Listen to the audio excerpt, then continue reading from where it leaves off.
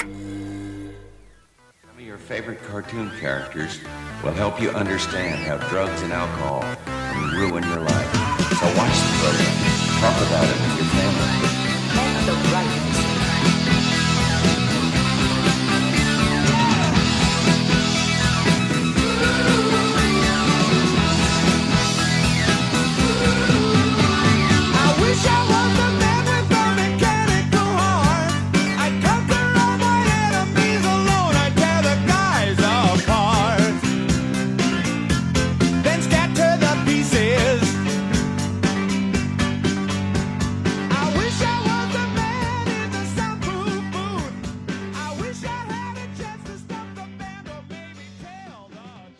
Everyone, welcome to Special Presentation with Mike and Ethan, or Elf will not be seen tonight.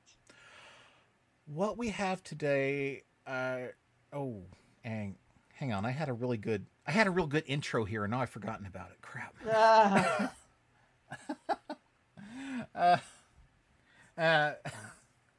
Darn, now I'm going to be, trying to think of what my great intro was that I was practicing in the car. Now I don't know. Anyway, so, okay. In the last couple of weeks, we've been kind of going further and further back in time. We've revisited the world of Dr. Seuss, and then the world of Snuffy Smith. We went all the way back 100 years, and now we're going to something that is celebrating its 104th anniversary this year. Wow. Okay. Yeah. So some of you may be familiar with this, some of you may not. But I'll bet just about everyone who's listening to this is, if you have any interest in comic strips, you've probably heard of George Herriman and Krazy Kat. I have heard of that. Yes. Krazy Kat is it is every cartoonist's favorite cartoon. Not most cartoon readers, but cartoonists themselves love Krazy Kat. Yeah, I remember Krazy Kat. I think I first heard about Krazy Kat in the intro to one of the Calvin and Hobbes books. I'm pretty sure that Bill Watterson has mentioned it on multiple occasions. Yeah, Bill Watterson is. Yeah, he actually. You remember the cartoon where Calvin turns into a dinosaur while his parents are in the art museum? They're actually looking at a scene from Krazy Kat. Oh, that's funny. Yeah. I mean, you can see the Krazy Kat influence in a lot of other newspaper comics. Like, I think Bloom County, Broomhilda, the kind of surreal backgrounds. But anyway. But Mutz is drawn almost Krazy Kat? Yeah. Because this is actually not Krazy Kat that we watched today. Not all of it, at least. We do actually see Krazy Kat briefly. There is a Krazy Kat sequence. Yes. A Krazy Kat-esque sequence. A cameo, yeah.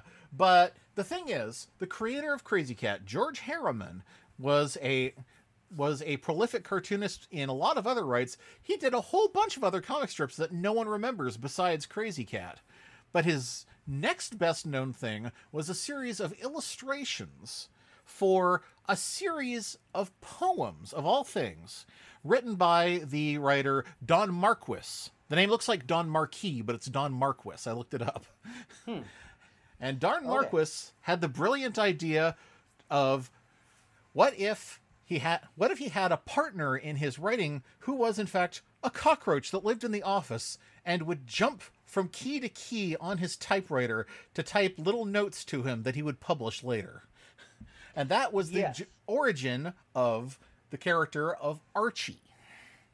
Yeah. Now, some of you may know Archie the Cockroach. If you're like me and you read any sort of Scholastic books that you would get, from the book club when you were a kid. If any of them were about insects, like insects do the strangest things or, something like that, whenever they got to the section on cockroaches, they would always mention famous cockroaches, Archy and Mehitabel, And I, as a kid, I was always like, this must be the most famous cockroach ever. But you never hear about Archie other than in these books about cockroaches. Because I guess there are not a lot of famous cockroaches. It's pretty much him and the guy in the Metamorphosis, and I think that's it. Milquetoast. Oh, that's right, Milquetoast. Well, Milquetoast would have come later. He wasn't around at this point. So, but anyway, so but Archie the cockroach appears in the movie that we watched tonight, Shinbone Alley.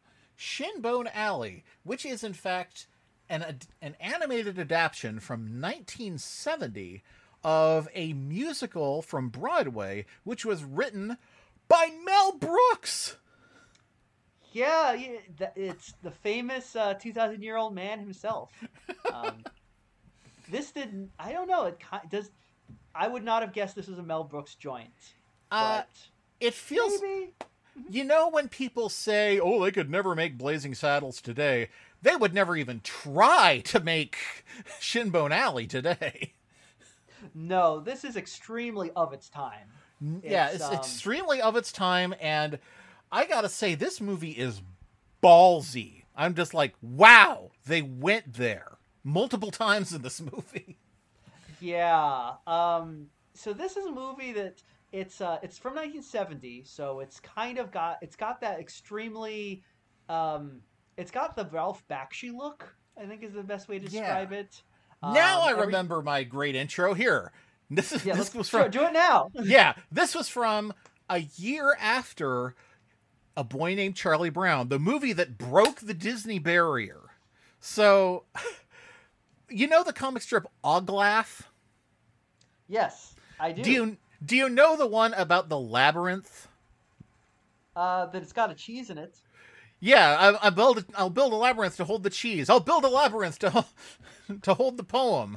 I feel like something like that happened with, like, can you believe it? An animated movie that wasn't Disney made some money, and some screenwriter just tore over everybody else in the room to slap his Archy and Mehitabel screenplay. I was like, look, let's do it now! Yeah, this is well, you know what, the movie doesn't really have a, there was a screenplay, but there's not really a story or a plot here so much as kind of a vibe. Yeah, that's a good way of putting it. It is Broadway, so it is all kind of a shell for the songs. Right. Oh God, and the songs. Oh, the songs. I mean, like some of the other things we've watched have had, some music where you're like, hey, this kind of slaps. The music in this is kind of dire. I mean, yeah. Half the time it's like just a person talking really in a weird kind of voice. Yeah, it's all kind of talk singing. And you'd think that, most of these people they're pretty good singers in their own right. I mean, Carol Channing was a great singer, and I forget what the guy who did Archie's voice himself did, but he can sing. But it just doesn't come up much. No, it does not. I mean, there are songs, but it just seems like characters will just start talking. They start talking like this, and then it's a song. But it's like there's not much of a melody to anything. I think that's a aspect of how this is adapted from poems. So, much like Cats, this is a musical about cats, which is adapted from a book of poetry. Yeah, but I saw Cats, and the music's a little better in that one. No argument there. Oh I'm just saying, you watch Cats, and you're like, damn, that's Skimbleshanks. He's got it going on. He's got a fat beat I can bug out to. Whereas in this one, we're just like, okay, the songs happen, and you just kind of have to wait them out, like a bad trip. But anyway, so however, one thing I will say that I think was kind of bang on about this is the relationship between Archie the cockroach and Mehitabel, who is a cat. She's an alley cat. It really captures the feel for a very particular kind of relationship that some of us may have had or observed when we were in high school. The nice guy with kind of fun party girl relationship. Yeah, I was gonna say that Archie is a stan, isn't he? Oh, he is. He is such. I would go as far as to say he's a simp. A simp. Yes, thank you. That was the word I was looking for. That's the thing is like, cause I mean, I was like, I was one of those sorts back in high school. I mean, I know people are probably shocked, like, oh my God, like, simpy nerd in high school becomes a podcast guy. Who'd have thought it? But, like I remember like kind of being that sort of person who had a friend who was, a girl somewhat like Mehitabel, and our relationship was very similar to the one that Archie has with Mehitabel, by which I mean it was not good. It was Yeah. it was bad, and because when you're, I mean, hopefully most of us grow out of that sort of thing, but it's basically the sort of thing where there's a guy, he's like, I'm a nice guy, everyone, and he's kind of when you're being a nice guy, kind of obsessed with the girl. But yeah, and somehow the girl doesn't catch on. yeah, it's like a weird thing where I mean, that's the thing. It's basically, I mean, this was the sort of relationship that I was in, and I think it's pretty par for the course with the high school nice guy, where it's like you're a kind of it's like you're kind of like maybe a shy, nervous, socially awkward guy.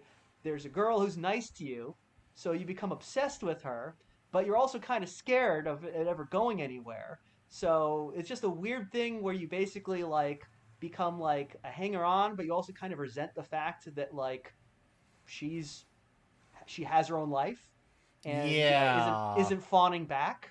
And also like a whole lot of negging goes on, which Yeah. Oh wow. There's a lot of negging. He is Archie seems like he should be a lot more likable than he is, but he comes across as such a fun-hating scold.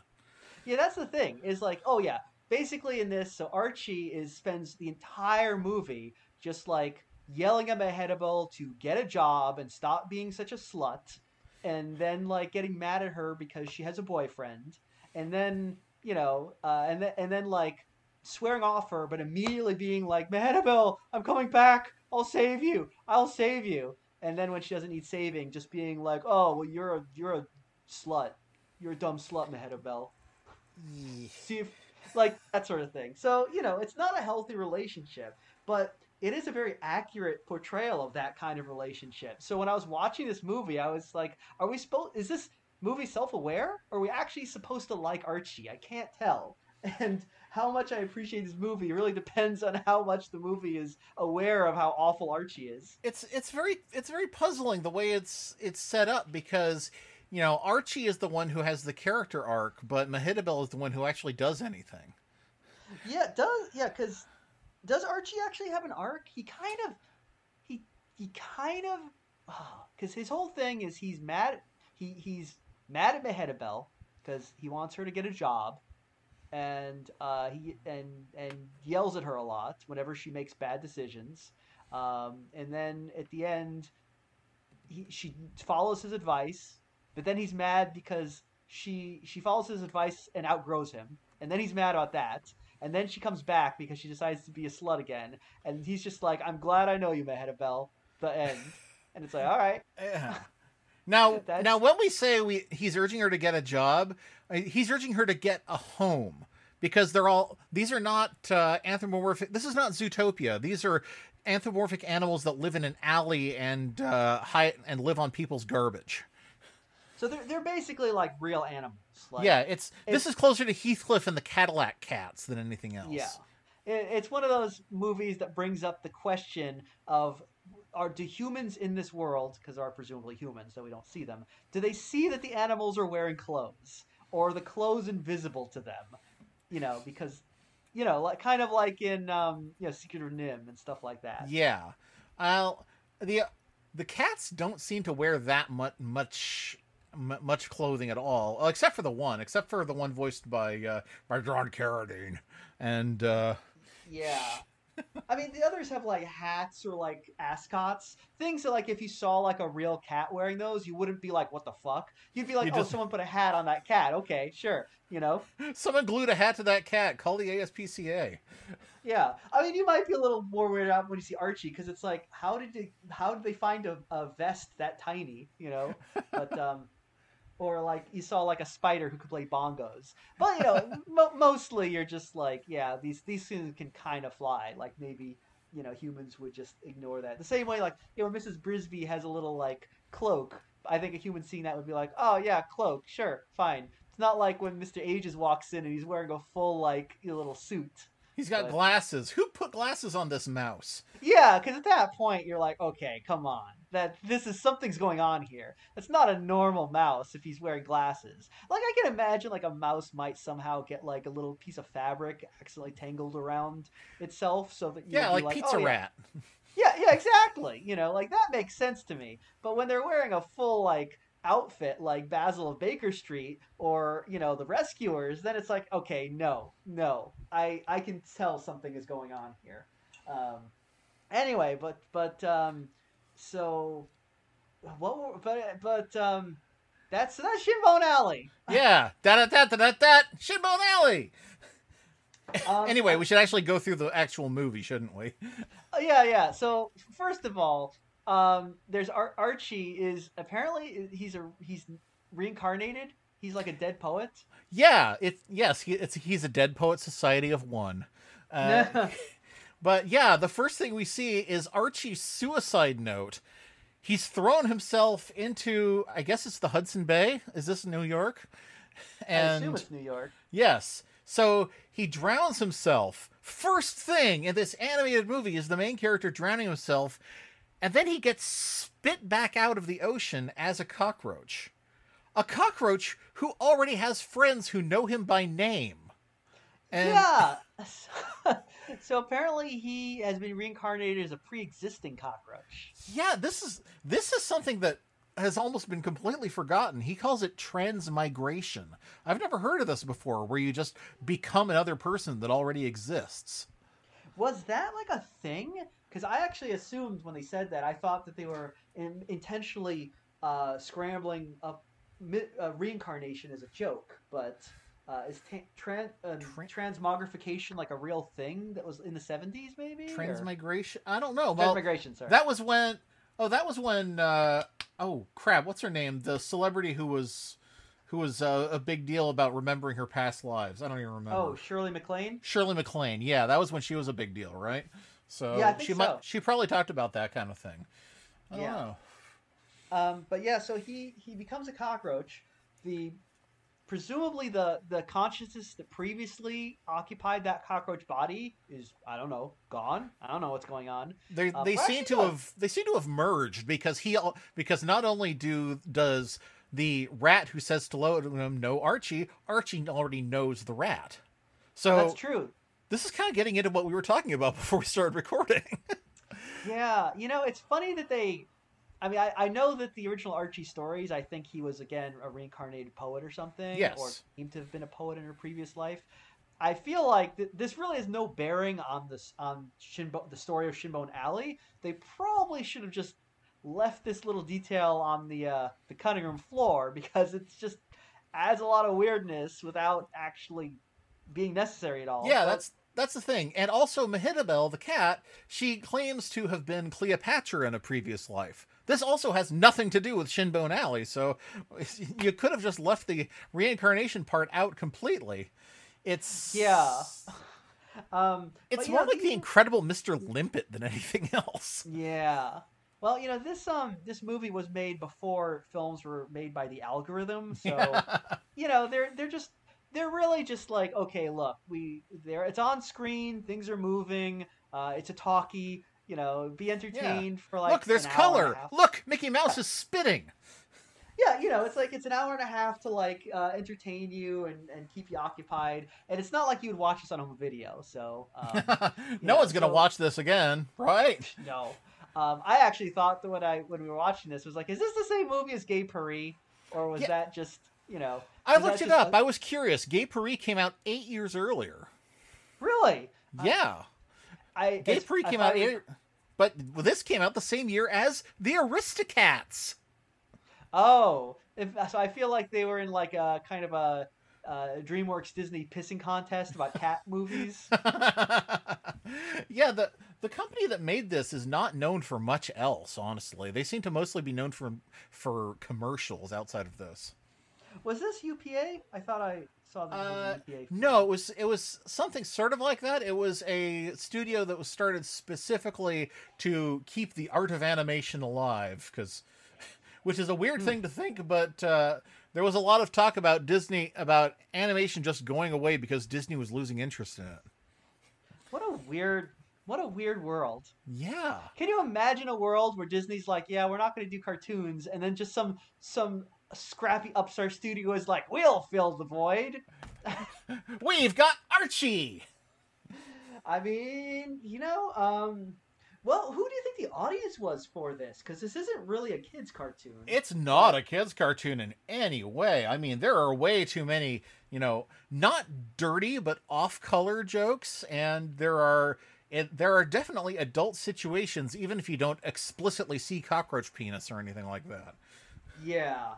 It's not like we're not Ralph Bakshi level, but it's definitely, Yeah. I mean, as soon as you hear Big Bill talk, you know what era of animation this came from. Yeah. So Big Bill's all, Bonnie! Yeah. My pebbles! Good old Alan Reed. Yeah. It was very weird hearing Fred Flintstone's voice coming out of not Fred Flintstone. But, Fred Fursona. Yeah. Fred Furstona. Yeah. Maybe he used to be a caveman in a previous life. He got reincarnated. And then one day my best friend poisoned my cereal. It's like it's gonna become a Family Guy style cutaway gag. It's like, hey, Big Bill, remember when that previous life when you were a caveman? Big Bill thinks back to the previous life when he was a caveman. But yeah, so there's a lot of like you said, there's a lot of adult stuff happening in this. But the basic plot is that Mehitabel Mehitabel loves the dick. She is hungry for the D. She loves that spiked cat dick. She loves it, and then she goes around singing "Choose Your Dame." And choose your dame.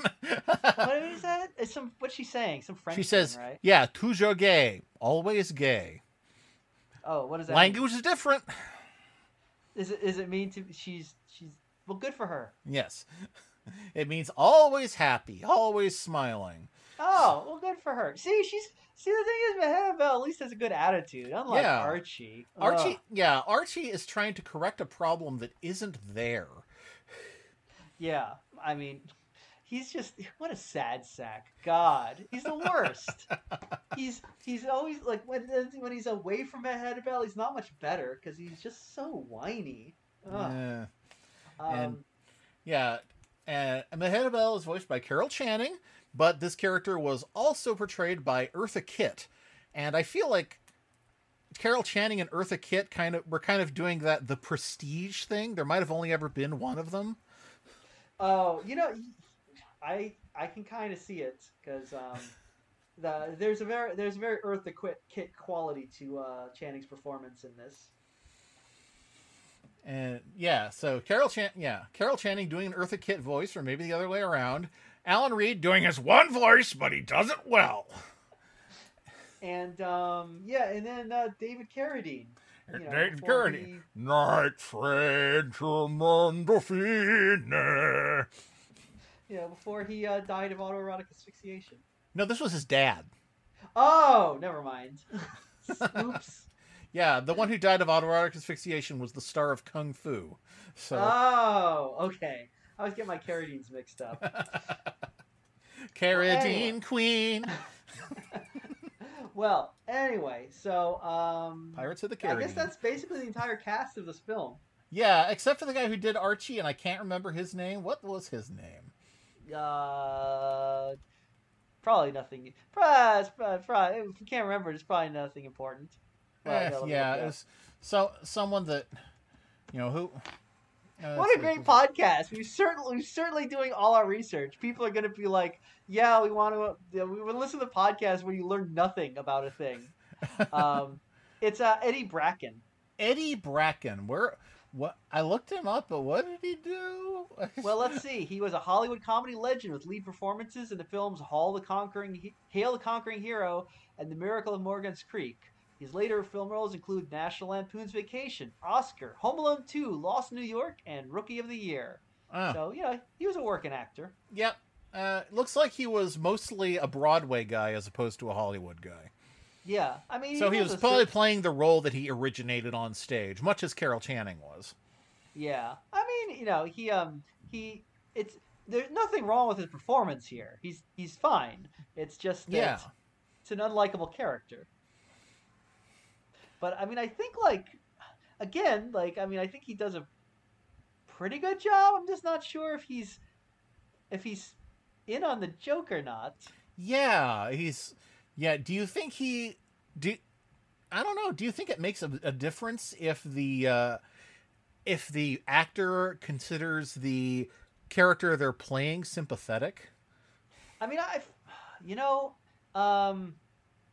don't know. That's a good question because I feel like Archie considers himself sympathetic, so whether or not he's an asshole, so the actor would probably try and portray him that way, how he would act. Oh, gosh, I don't know. Oh shit. Dropped my headphones. Oh, they broke. You broke your headphones? I broke my headphones. Well, I got one ear thing. It's fine. We'll keep going. It's fine. Oh my god. Literally just fell apart with the thing Lord. stuck in my ear. All right. Oh my god, man! It's like always professional, 100% professional on this podcast. Toujours gay.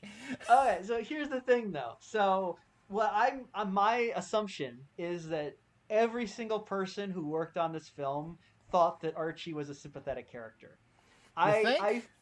I feel like everyone in 1970 probably been like, oh, of course Archie's a good guy because he likes to work and he's scolding a slut.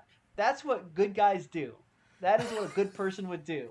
So I feel like it. In fact, probably everyone was like, every man who worked on this was probably like, that's what I would do.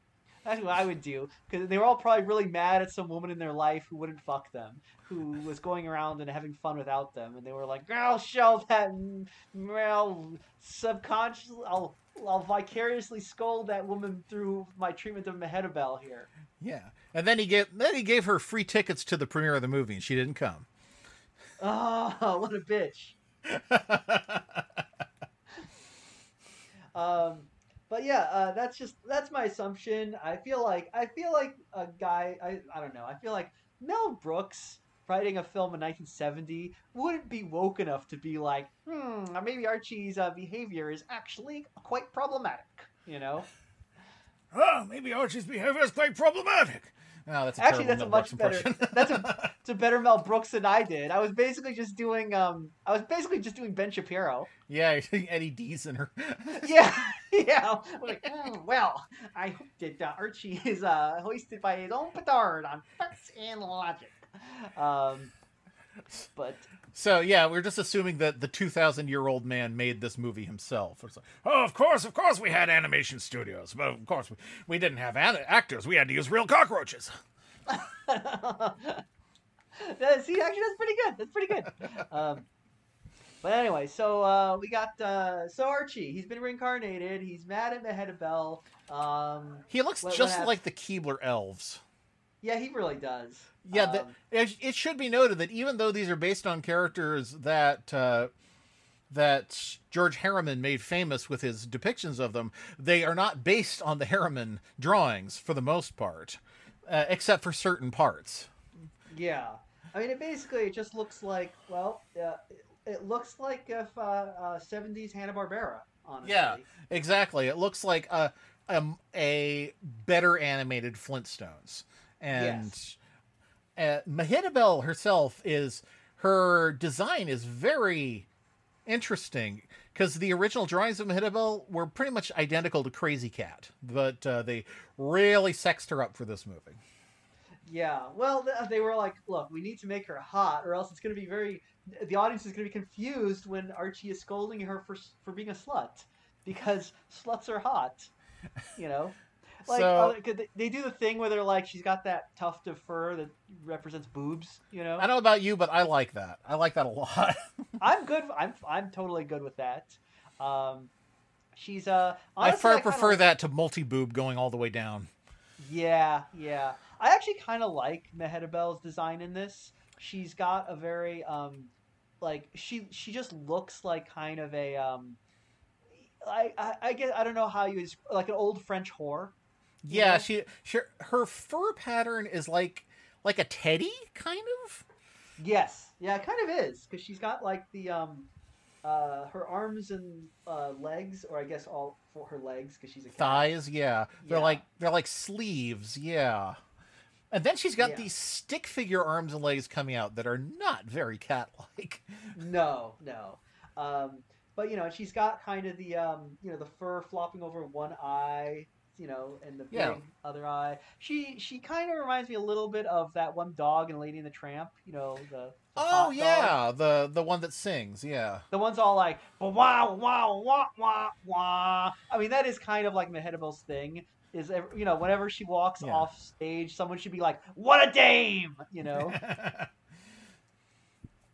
But so yeah, I kind of like I kind of dig her design, and I feel like Carol Channing's performance, really kind of It sells the character because she, yes. and she is the most important character because Archie mostly stays home and pouts while Mehitabel is having fun. Yes, and by having fun, she is like she's hanging around with Big Bill, who is Big Bill is basically he's basically Bluto as a blue cat. Yes, and he doesn't like and Archie doesn't like him because he's the competition because Mehitabel is fucking Big Bill and not him, so Archie gets mad about that a lot, and he yells at Mehitabel, and and basically he's all like she says something like, "Oh, I left Big Bill at one point." He's like, "You never left anyone because you love Dick too much." And it's like, Archie, if you want to get in Mehitabel's metaphorical pants, which you very clearly do, you're not going to get there by like constantly insulting her. No, it's like, and yeah, well, she does cite one person. Well, I left Dave. Dave died. That really pisses her off appropriately. Yeah. I mean, it's funny because then when she starts getting pissed off, then of course Archie's like, no, I didn't mean it. Oh, what? It's like, no, down, Dino, take it easy, boy. Wait, wrong voice actor. It's like, you know what, Archie, shut the fuck up, you stupid cockroach. God. So Mehitabel, she gets together with Big Bill, right? Yeah, she gets together with Big Bill, and Archie is trying to talk her out of it, and Big Bill is like, how about I squash this cockroach for you? And she's like, no, he's a friend, but you can flick him a little. It's like, that's a good way of describing their relationship. It's like, you can do a little violence to him as a treat. Yes. I mean, no, I think, yeah, well, that's what I said, is I feel like this really does encapsulate that kind of relationship. Where between the simp and the simpy, I guess. Yeah. Where it's like, it's not exactly healthy on either end. No. When she says, I'll let you walk home with me, then I wonder why she sleeps with my friends. Yeah. It's like being the protagonist of an Offspring song. The more you suffer, the more it shows you really care, right? I mean, that's pretty much what this movie is. Yeah, this movie was just remade as an Offspring song. Well, wasn't Archie on the cover of their albums? I remember they had like bugs on them. Or was that Sublime? Oh no, wait, that was something else. I don't know. Sublime is the one that has that incredibly ugly sun that everyone wears the shirt of. Oh, I don't remember that one. Oh, yes, The only... yes, my son. He's incredibly ugly. Oh, I'm sorry. Like father, like son.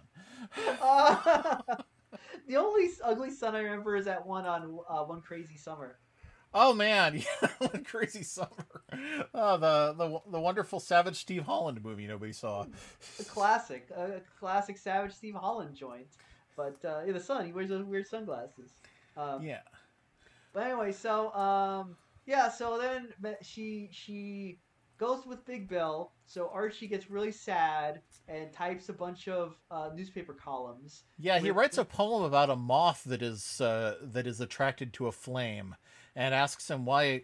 In this poem he asks why do you seek your death so eagerly, and the moth says, "Is there anything you want as much as I want this? No? Well, I pity you." Yeah, this whole bit is kind of it's the 70s, so Yeah. it's all like that Follow your bliss. yeah. The animation is all like kind of like a little trippy in this bit, so And it's kind of disappointing to me, at least, that the moth as presented is just like the silhouette of an actual insect. And I feel like they pulled their punch here by not making the moth a character on Archie's level. yeah. Well, that might have like had people feel emotions, and they were like, no, yeah, we can't have that. No. It's, we're making symbolism here. The moth represents a moth. Wait.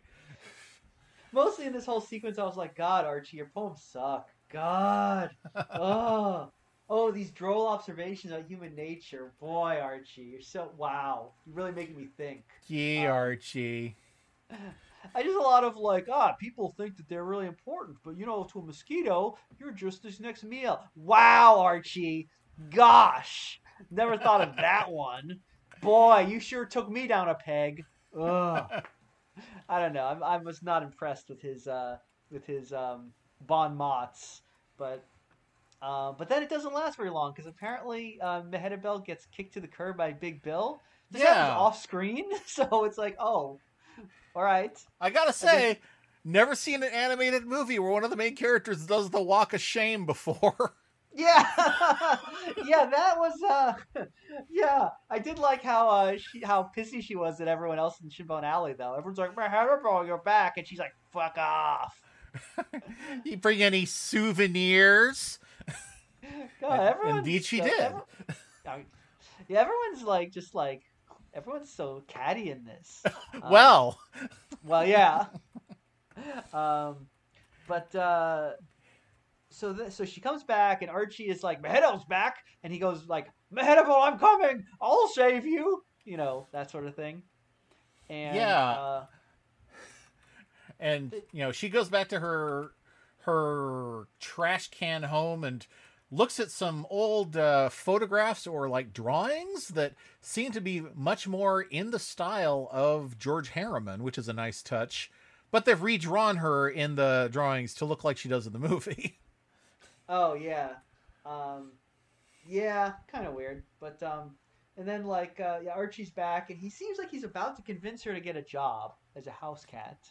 But then I especially love how there are, want ads for house cats. Yeah. If you're expecting a cat to read this and knock on your door like, I'm here for the house cat job, you probably wouldn't be very surprised that they were wearing clothes. That's a good point. And in fact, it is kind of what happens, so maybe this is normal in this world. Yeah, again, it's that District 9 kind of cat world where the cats are a persecuted minority who have to live on garbage. Man, makes you think. Yeah, it's not something that not something that Archie would ever think about because he's been a man and he's been a cockroach, but he's never been a cat. Yeah. Well, maybe he should stop talking over cats. Yes. He should let the cats speak. Yeah, he should do less cockroach splaining. Yeah. And, honestly, that's a good point because Archie does not spend a lot of time in this movie thinking or about what Mehitabel actually wants in her life. He mostly just like yells at her for not doing what he wants her to do. Yes. You should encourage her to speak up. You should tell her about the Meow 2 movement. Now, she is about to get a job, but then she runs into this kind of acting guy, this David Carradine, as sort of a theater guy. Yeah, it's pretty funny actually, because there's this, the way he enters is she is just taking for the first time taking Archie's advice about getting this job, and that's when a head suddenly emerges through a fence and goes me me me me me me me. I'm like, you're right. That is very memeable, disembodied head. It's like, oh, if I see that cat one more fucking cat one more time. David Carradine is playing this kind of theater thespian cat, and it's kind of a stock character that I don't know that you see very much anymore in cartoons. Yeah, you're right. That's a stock character, but I can't think of another example. Yeah, I mean it's hard to. Yeah, same. But it's basically he shows up. He's wearing like a cape and I think a top hat, and he's it's more like a fedora, yeah, or like a fedora, pork yeah. pie. It's not too different from Archie's hat. Yeah, and he basically is just sort of like the theater, like that sort of guy. And yes. The sort of guy who should be carrying around a Yorick skull everywhere, basically. And it is, I mean, I know that I've seen this kind of guy in like a lot of cartoons and, broad comedy, but yeah, I can't think of an example. But and it's always supposed to be someone who's a faker, somebody who is, just pretending to be the agent you've been looking for. Yes, exactly. It's basically like the fox from Pinocchio kind of character. Yeah, you're right. It's like Gideon. Yes. Except he himself is a cat.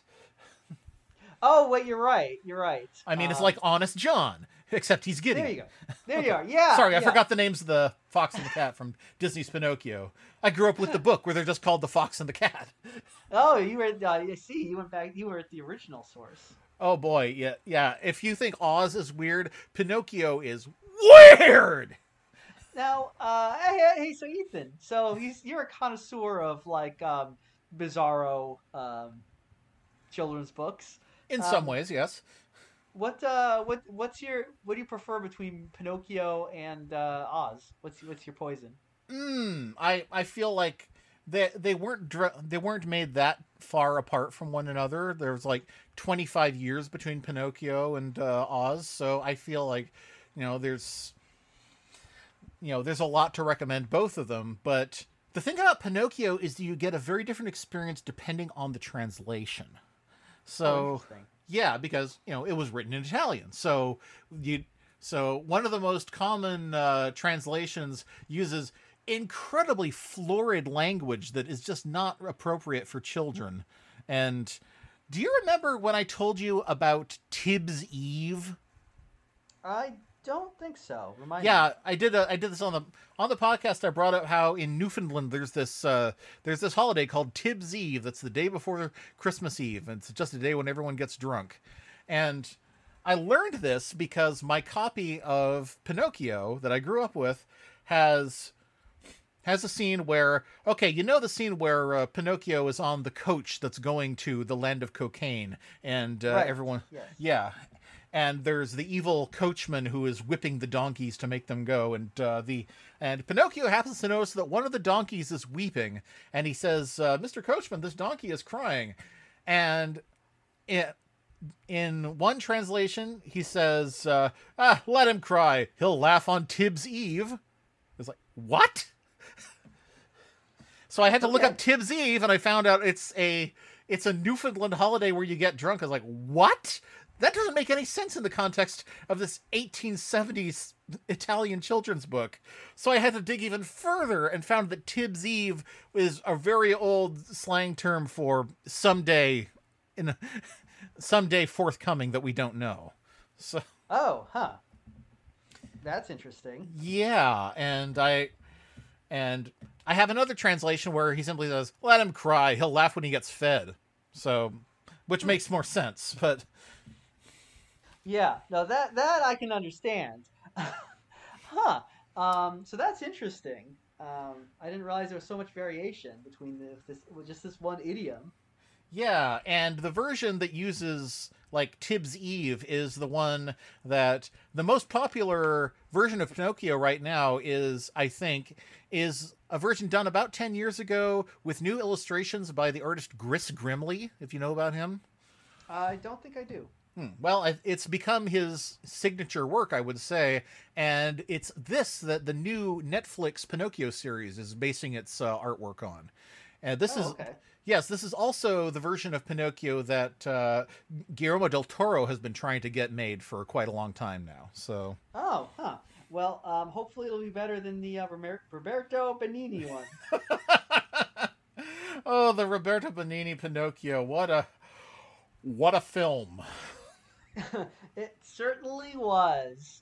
Um, I remember I watched that movie because my wife was obsessed with the actor who played Lampwick in it. Mm.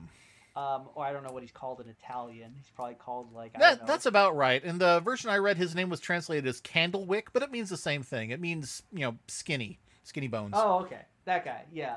So she was like obsessed with that actor, the brilliant Italian actor Kim Rossi Stewart, who has appeared in like that. That is, I think, the only movie that's ever been like translated into English that he's been in. Unless you count the Fantagiro series, which I actually is very good, but they don't have here in the States. Mm. But anyway, in the Roberto Benigni Pinocchio, the most important thing that happens in the entire movie is the scene where Roberto Benigni and Kim Rossi Stewart, both wearing like I don't know like little short lederhosen, like lick this gigantic lollipop together. It's a striking image. I've I can imagine. I have absolutely no idea who this actor is, but I'm seeing Roberto Benigni's tongue coming out of his mouth like a cat trying to lick its chest. Yeah.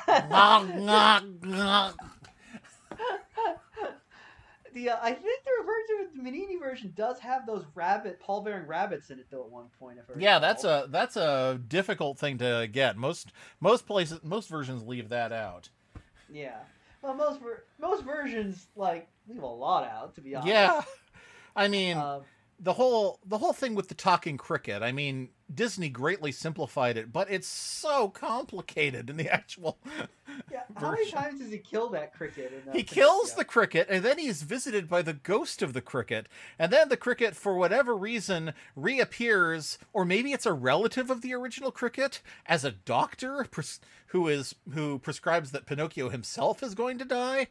And then they return to another house in which the cricket is alive again, and Pinocchio says, "I'm sorry. Last time I drove you away with a hammer." It's like, no, you killed him. That was what you wrote, Colony.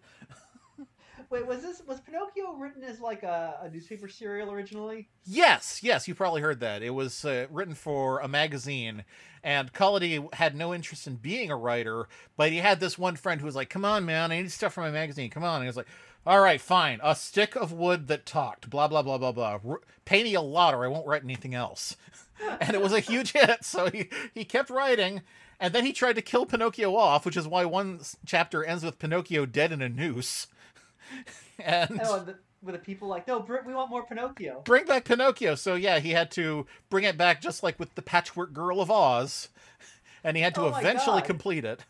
This is like I love what a recurring theme this is. Like, Patrick Girl of Oz, Pinocchio, Sherlock Holmes, all these writers desperate to get away from their creation and just try to kill it, but like the fandom won't let them die.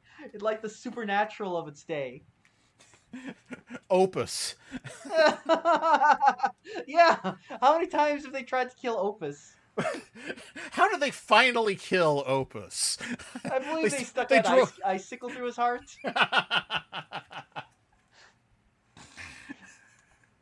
Anyway, we were talking about Shinbone Alley an hour ago. Yeah, so Shinbone Alley. So okay, so the important thing is she's gonna go, she ends up with this actor guy, but he just basically does a thing where he's like, I need you to steal some food for me. This is part of your acting training. But it's obvious he's just doing it to get free food, you know? Yeah, so once again we have got her, busting her hump for a lazy guy, just like with Big Bill. But, I'm not really certain what her relationship is with Big Bill, because is he taking advantage of her? He seems to care about her enough to come and see her in this show, but is he just, getting ready to pick her up on the rebound? Well, see, that's a weird. Yeah, no, I agree, because I thought that was what it was gonna. I thought, because he shows up again, like Archie kind of brings him to the show, and my assumption was like, okay, well, clearly because Archie is the nice guy, he can't end up with Mehitabel, because that would actually do violence to his self-image, because he can never end up with the girl. He has to be forever alone. He always has to be pining for her. If he actually got the girl, he wouldn't know what to do with her. He thinks he wants the girl, but what he wants to be is a martyr to his own sadness. So therefore, he can't be the one to get the girl in the end. So I thought it was going to be set up so that he was going to get Big Bill, like, together with Mehitabel, right? And it was going to turn out that, like, oh, Big Bill actually does care under that rough exterior. But he kind of doesn't. He just shows up and kind of makes fun of her. Yeah.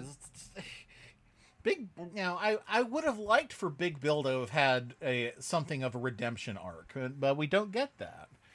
No. Instead, what happens, well, I don't know if it gets ahead of us to say that, like, she eventually Big Bill reveals himself to be a big cad.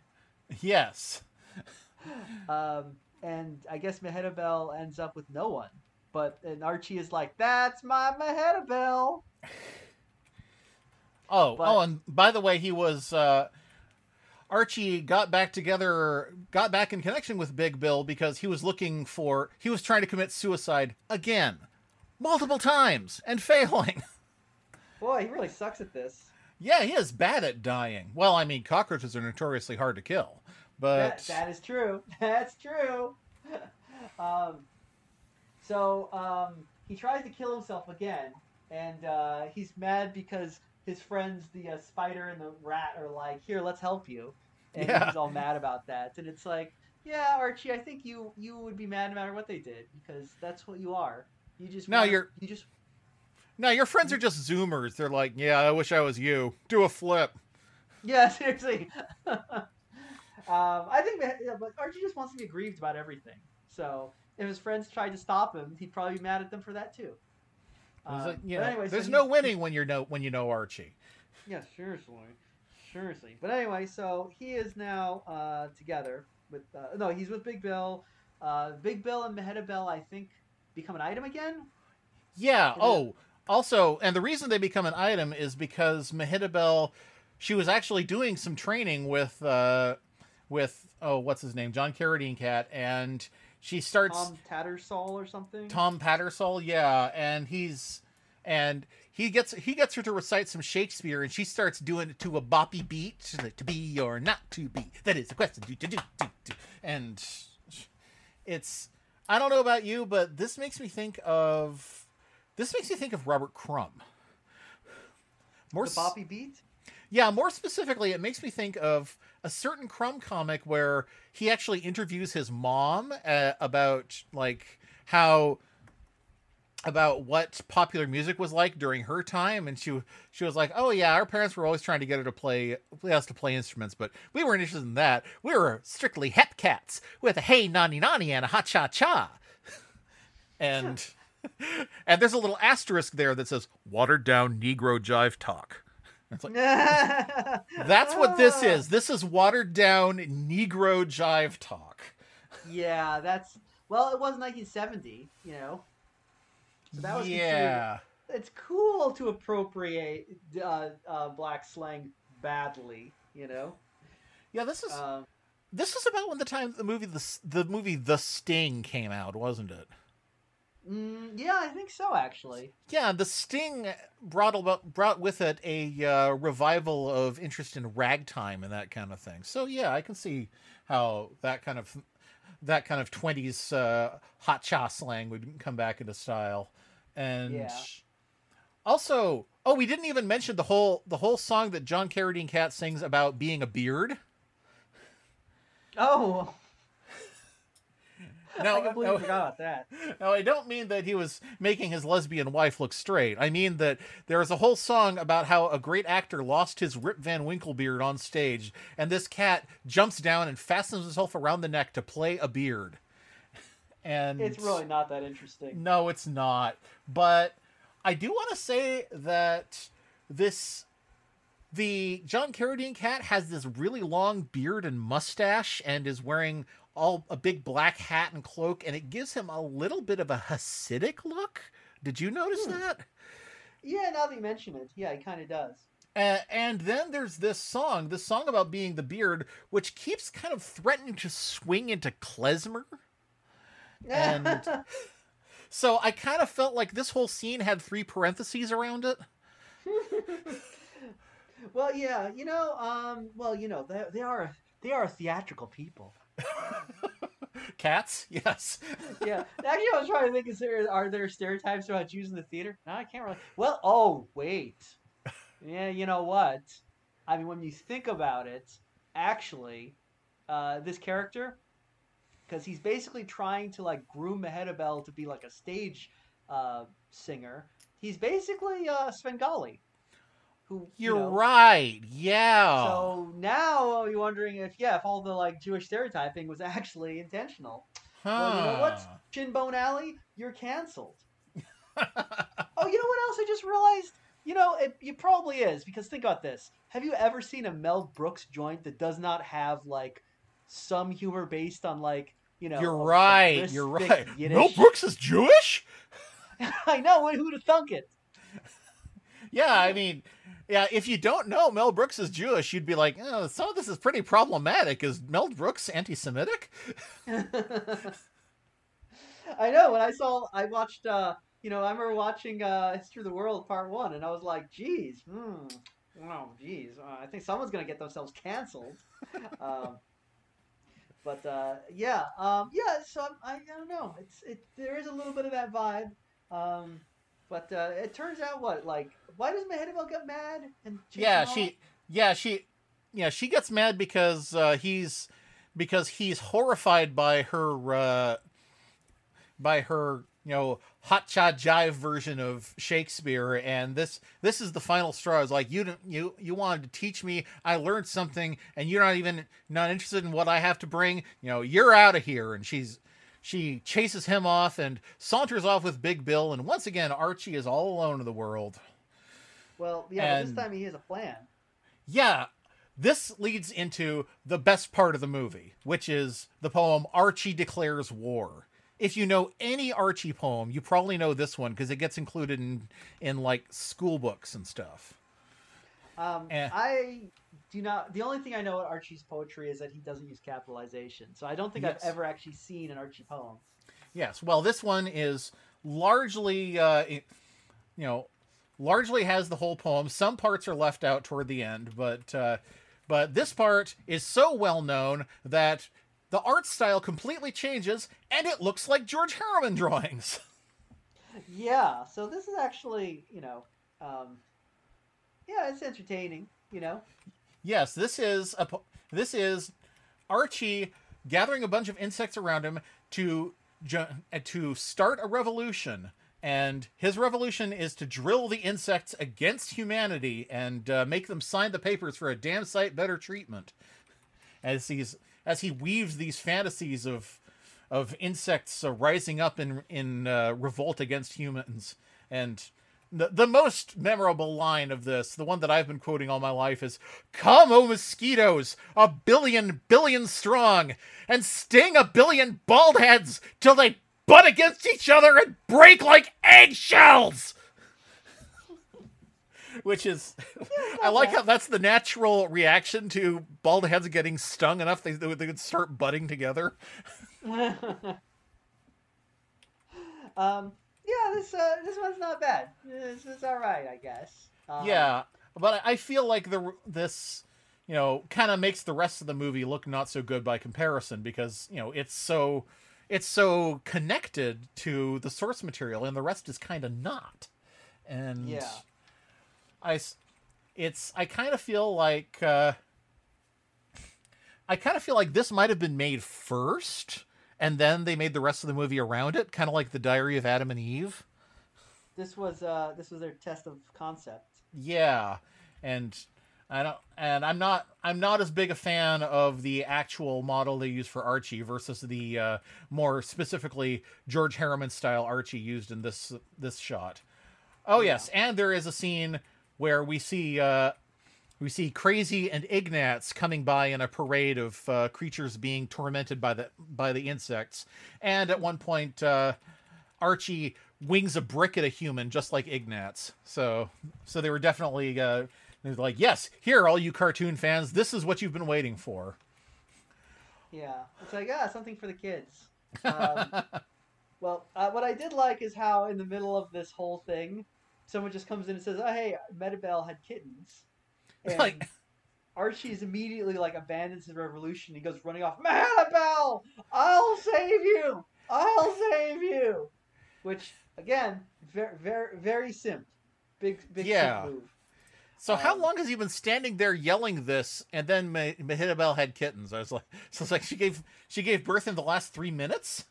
Apparently, it is funny that like I do really like the bit though where like Mehitabel is not happy that she's now encumbered with these kittens, so she's gonna kill them. Yeah, they went there. Like you couldn't do that in a film nowadays, just like where she's like, yeah, I want to throw my babies in the river. It's like Jesus. And in fact, she actually does try to kill them by letting them drown in their baby carriage when it starts to rain. Yeah, which is I don't think that would work, but well, whatever. Yeah, I in fact, don't Big think. Bill Big Bill shows up and he's like, "What the hell is this crap?" yeah, and she's like, "They're your kittens," and he's like, "Oh, I'm out of here," like new phone, who dis? They're. So it's like, I mean, most of them are his kittens because one of them is the color of the John Carradine cat. So yeah, I'm guessing there's a little bit of superfetation happening. yeah. It's I guess that they're doing that thing where it's like where like Filbert's kids in Rocko's Modern Life, one of them just looks like Heifer. But so it turns out Big Bill is not the hero of this picture at all, and I think that's the last we see of him refusing paternity. And also all of the other cats in the area is like, "Oh, cute kittens, kitty kittens. Well, bye." Yep. They're all like, all right, when it comes, because they're all like, we're going to go party now. And she's like, oh, I'm stuck here with the cats. Like, it'd be like that. Yeah. So if you're going to be a parent, you have to have friends who are also parents. So yeah. It takes a village, not an alley. Yep. So anyway, she decides not to kill her kittens, I think because Archie guilts her into it. Yeah, Archie begs her and finally talks her into taking the job as the house cat. And she just sort of knocks on their door in the middle of the night like, "Yes, I'm here about the position." And they just take her and all these kittens that I don't think they asked for. No. Well, kittens are cute. I wouldn't say no. Yeah. This whole thing, though, it's one of those... then they have another terrible song. Yeah, now we have another poem where it's this poem about a lightning bug who thinks he's hot shit when he comes into town, and Archie deflates him by saying, "Well, I don't hear any thunder," which sounds like a fart joke, but it isn't. Huh. I mean, I forgot all about that one. I was just thinking of the people going. Oh yeah. Like this is a hilarious song because it's about the never-ending drudgery and work and how obedient you have to be when you're a house cat. Yeah, that's not my experience with house cats. That is not. Any cat owner probably would be like, "What? Had anyone who made this movie ever had a cat or met a cat?" I mean, it's like they kind of do what they want to do, and you're just like, if you have a cat, you're just like, this cat looks nice when they're doing their thing, you know.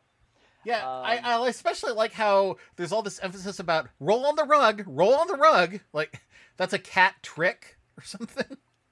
it's like, I mean, my cat will do that sometimes, but yeah, it's like we didn't tell her to do it; she just does it, you know. Um, I I mean, yeah, there's a I, lot I of stuff you don't want your cat to do, but there was a lot of do this going on. It's just not really a thing. yeah, I mean, cats really aren't known for tricks, you know. They don't crave approval like dogs do. Yeah, there's not a single dog in this movie. Yeah.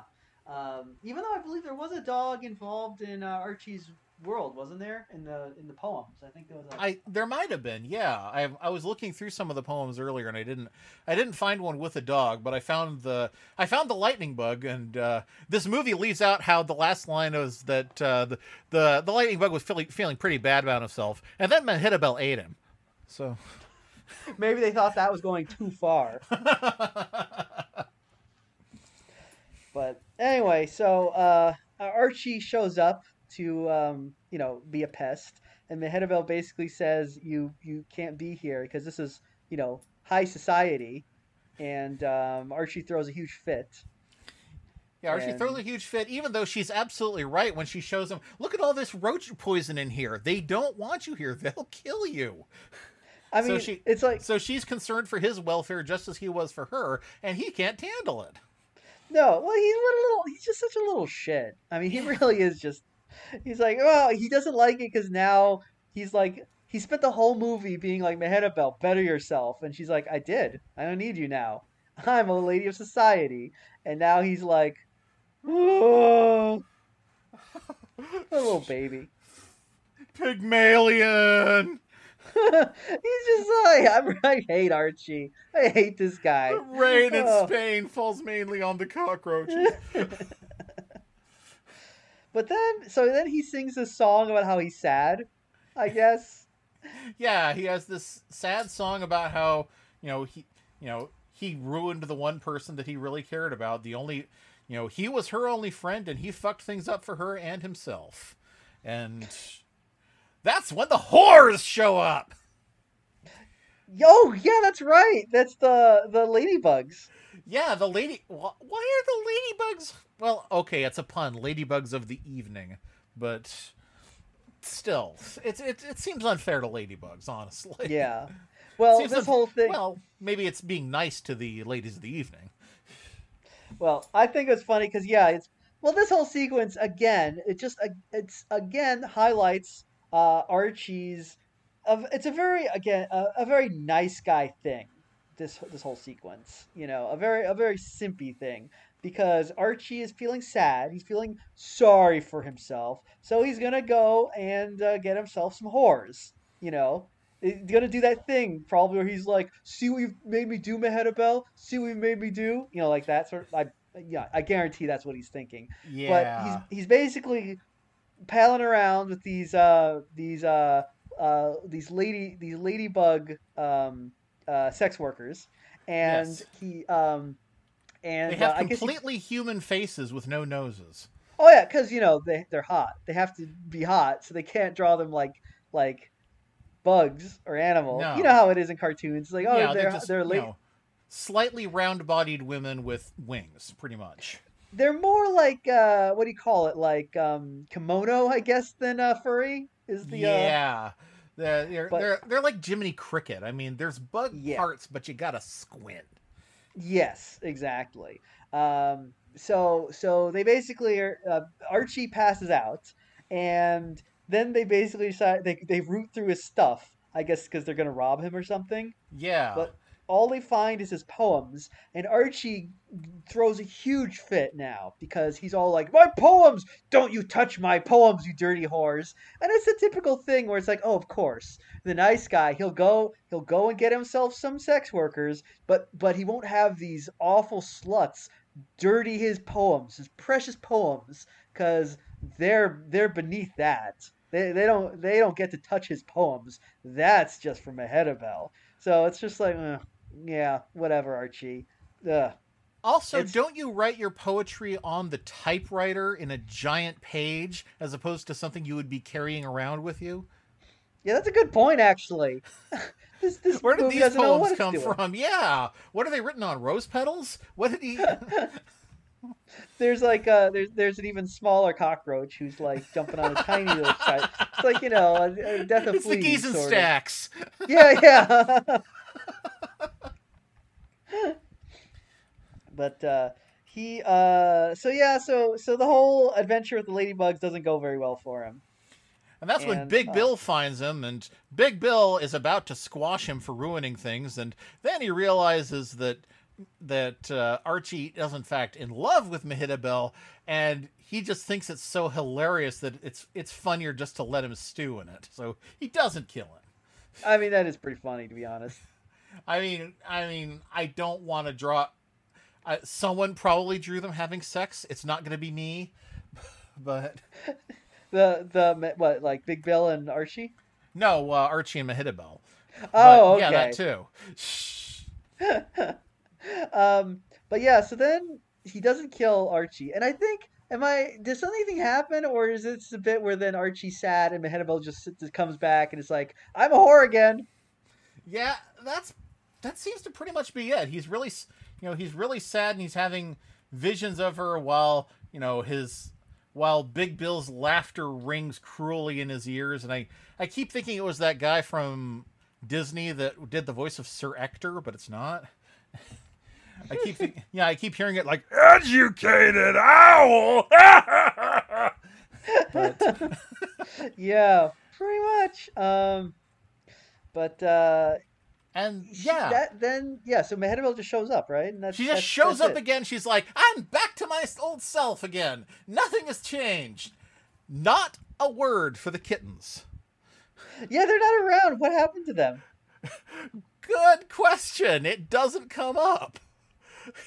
Now, the thing is, this whole kittens thing is derived from one of the poems, and even the one where she talks about, how much better off we'd all be if they were drowned. And then the other day I saw Mehitabel and I asked, how are the kittens? And she said, what kittens? Oh, so you're saying this is actually accurate? Yes, this is surprisingly accurate to the, what's the point of adapting something if you're not going to get the parts that, really stick with you, I guess. They definitely would not be able to make this movie nowadays. No. But you know what? I gotta see. Mehitabel is a child-free icon.